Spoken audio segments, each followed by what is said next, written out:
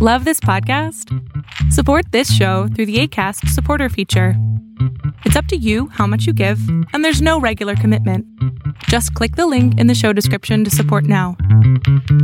I feel like you should really appreciate your come up. It's the most romantic part of your career. When you get past all the bullshit, then you're like, really, this was great. And it did happen for a reason, and the universe did make it go this way. A lot of the relationships that we put ourselves through are very temporary. People come in your life for a reason. Those reasons are the stories that you tell to other people. I think it's such a beautiful time right now where people are really being encouraged to celebrate their culture and celebrate their differences and celebrate things that we've maybe been made to feel ashamed of. Yo, what's up? What's up? It's Sean Leon. Hi, it's Myrna. What's up, guys? This is Khalid. Hey, what's up? It's Ali. You're listening to The Come Up Show. Get inspired. Hey, welcome to The Come Up Show. Our special guest today is Michie Mee. My name is Cheto. We have a hip-hop pioneer. Fun fact, Michie Mee was the first Canadian MC to sign with a major American label. She called into our radio show, talked to our own Michael, aka Kiv. She talked about what it was like to be a woman in hip-hop, being outcasted because she was mixing dancehall and reggae with hip-hop, and that was way ahead of its time, and so much more. So, the reason why Michie Mee called in, it was to promote a conversation that happened at the McMichael Canadian Art Collection, which is north of Toronto. It's a series that takes an in-depth look at the development of the hip-hop scene in Toronto and also has a live performance attached to it. There's a couple more happening. The next one is August 19th with Fresh Kills, and then September 9th with The Godfather, Maestro Fresh West. This is part of the photo exhibit as well, too, that's happening in McMichael that goes until October. It explores the evolution and longevity of hip-hop, specifically Canadian hip-hop. The gallery is open 7 days a week, and there's even a bus that takes you from downtown straight to gallery and back. Check out all the info at the McMichael Canadian Art Collection website, mcmichael.com. I'll also put the website in the description below. Without further ado, Michie Mee on the Come Up Show podcast. Let's go. Promise. We have Michie Mee on the line after some technical difficulties. How you doing today, Miss Michie Mee? I am good. How are you? Thanks for having me on the show. Shoot, the come up. The come up. Oh, no, we appreciate you. We're doing good. Down in Jamaica, they got fun. Down in Jamaica, they got. Down in Jamaica, they got lots of pretty women. Spend all your money and they break your heart. I'm the Jamaican, taking charge and living large and big time. Coming for mine, I just barge in your area, breaking the barrier, making it merrier. You cheer me when you hear me and boost your stereo up. When I erupt, I start smoking. The mic is hype and live 'cause I'm awoken. It's a shame there's not a day rough like this. When Michie's on this mic, it's no niceness. Those who diss the Mish and pretend talk behind my back and then approach me. We understand that you're in rehearsal time right now, kind of running around, but it means a lot that you've definitely phoned in. You have a big show coming up tomorrow in Toronto, the Acoustic Conversations. Can you let the listeners know some details about the event? Oh, it's going to be amazing. It's going to be a great conversation just about hip-hop in general, lots about my journey, and just how much fun I've been having doing hip-hop in Canada and around the world. Definitely. This is going to be a really dope event. I encourage all artists to come out. It's going to be a wealth of knowledge. You've had a very fruitful career, one that a lot of artists aim for. I mean, you've been doing it essentially since you were a child. What are some of what was like the first time that you knew that hip hop was essentially going to be your life? Wow. When you're so close to it, you never know. But it was just at school, and I think in high school, was when I figured, you know what, there's going to be an audience that responds to what I do. And that's when I realized that I was always into poetry. As I think a lot of the hip-hop artists, if you're not a DJ or breakdancer, you certainly were into poetry. We're sang in a choir. And, I just liked writing, and I had lots of good responses from my teachers. I kind of knew that I was a readaholic and that I would do something with words.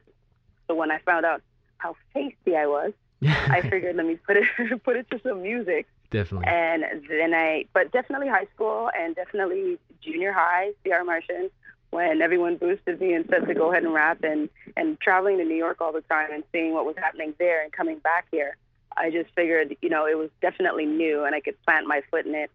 And I had a lot of help in terms of cousins that were very much into reggae, and here I was doing this rap. Yeah. And we were comparing notes, and I became Michie Mee.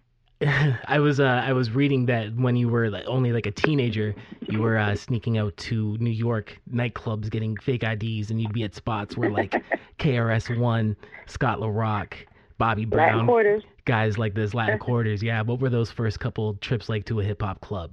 Coming from Canada, I'm sure you've never kind of seen anything like that, right? Yeah, nothing like that. It was very risky. Now in hindsight, it was very risky because we're in Latin Quarters and we're in New York, in Manhattan, period, with jewelry. So we could see people that were looking at us, wondering if they should rob us and take our rope chains, but then they would see the African spade laminated around my neck, and they would kind of back off. So it was kind of cool. It was very, Zulu Nation affiliated, and just a good place to be because everyone wasn't so looking for where you were from. They were really just celebrating the new genre. Mm-hmm. Disco had just, left the building, and here we were putting all the grown-ups. There was, half Jibby Curl, half Ballad, half dreadlocks in a vicinity celebrating a new genre of music. And here were R&B singers, here were future, hip-hop icons, all in one room, just trying to find a place to get on a stage and kind of hear the music and the break beats.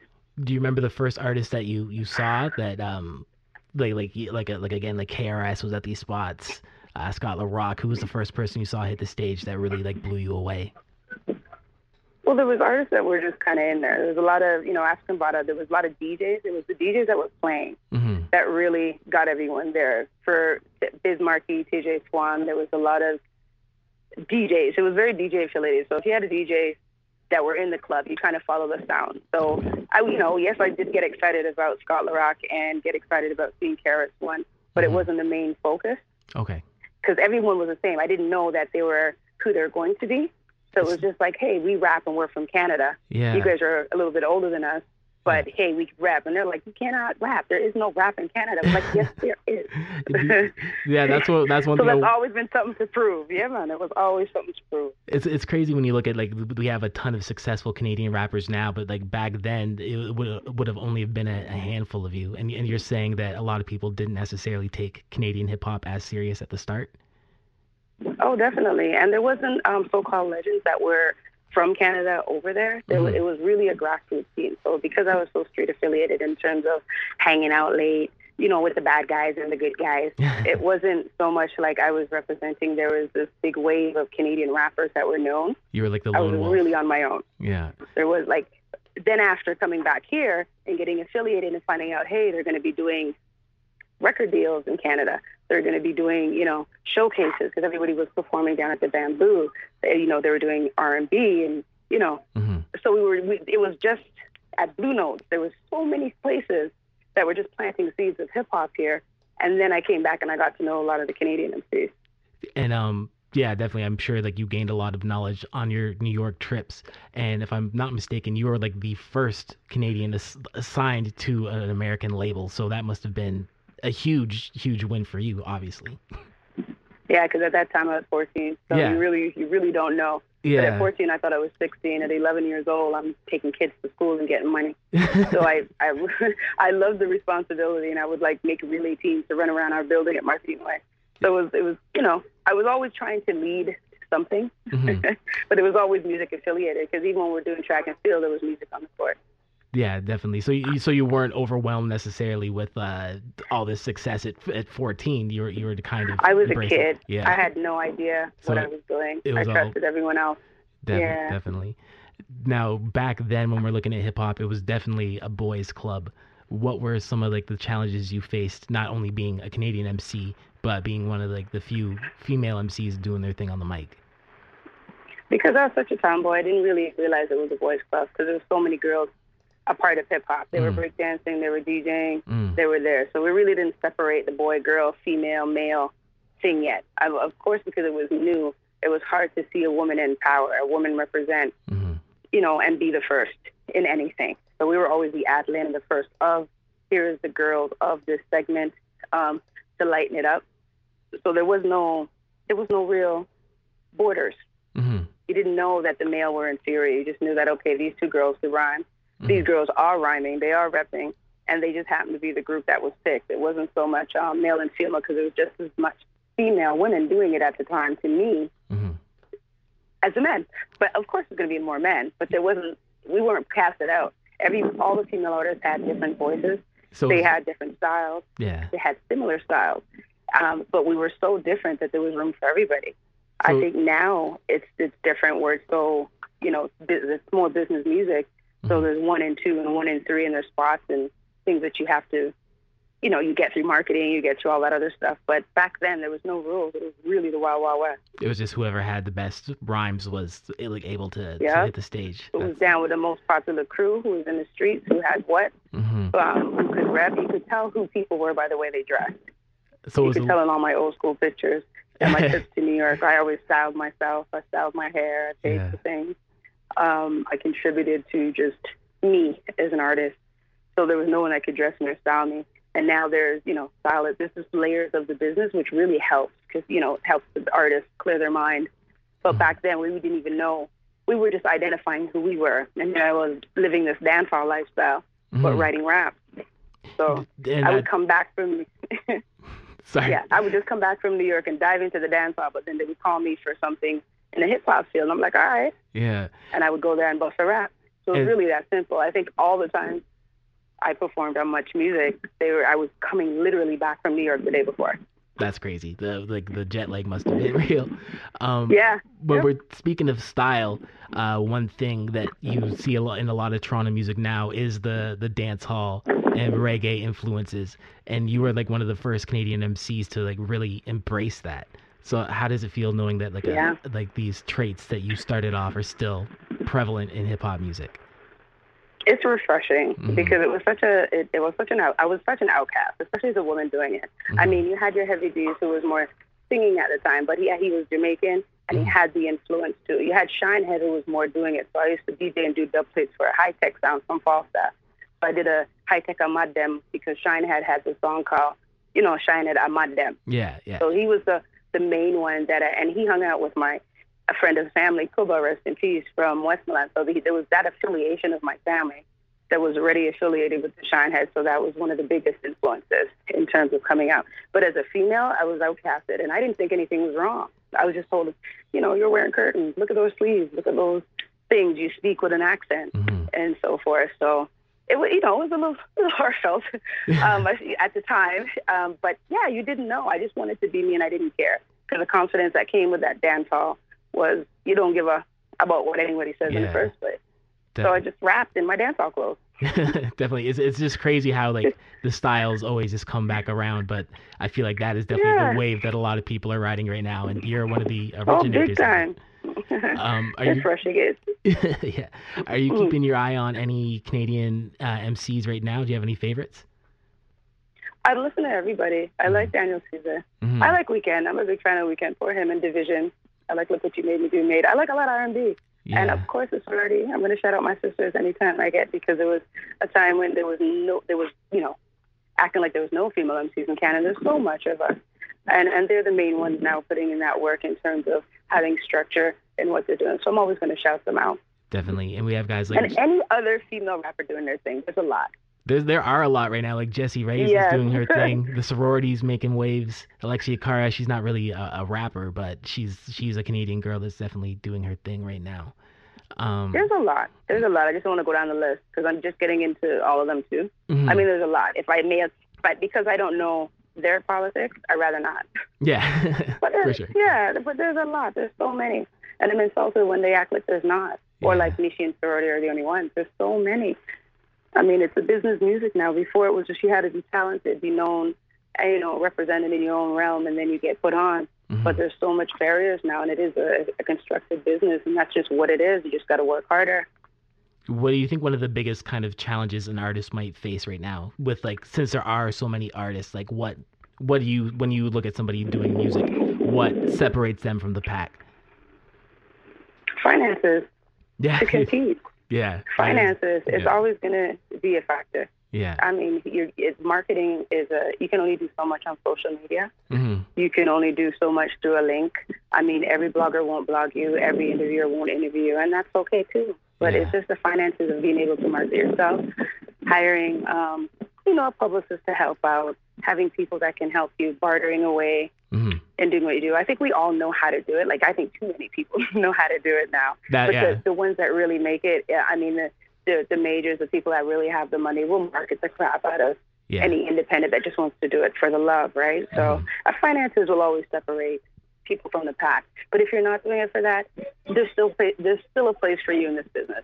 It's a whole different ballgame now. And I've seen the hip-hop game turn into and take on some of the factors that reggae singles had to do from jump. It's now almost a way of lifestyle, one single at a time, and so forth, and hanging out, material. It's the same way they've been doing it in dancehall and reggae for a long time, and now it's a template for the scene and releasing music. Yeah, it is crazy how you say it's one single at a time now, because I feel like before we were just getting full albums, like full bodies of work, but now people can just kind of ride singles for one album for 2 years. Yeah. And it used to be so structured like that, and here there was a plethora of reggae artists. They would just do cover songs, one single at a time, and come up. So that just seeing that transition and those similarities into how we do things now, it makes it even almost easier for an old school artist to come out. If you know the rules. And if you have a little reggae background, you definitely know what to do. Yeah. And then that comes into the marketing and getting into the other world, which, can be a hindrance too. So it's a catch-22, but it is business music. But there is room for so much talent and from different generations too. We're the new jazz. So hip-hop is definitely maturing, and it's about time. Yeah, it is. I feel like a lot of people are saying that hip hop is in a bit of a slump right now, but I would disagree. I feel like this is one of the times that we have the most. It's just maturing. Yeah, like there's access to so much music, and there's just as much dope stuff as there is, whatever stuff that may fly under the radar. So are these these are some of the conversations that you're going to be talking about at acoustic conversations? Yes. Which tracks are you going to be performing? Oh, a majority of the old tracks for sure, and definitely some new tracks. We have an hour. We're going to do the best that we can, and just look out for this album dropping. I don't know what they call it, the record, the mixtape, the album, music. The body of music that's coming out. Whatever it is. Can you let us know? Can you let us know some details about the new project? It's fun. It's heartfelt. I think the interludes are just important as a song. It's just really cool. It's just something to hear. Because I'm not going for the charts. I hope some things chart. I am going for the visuals because I do want to tell my story.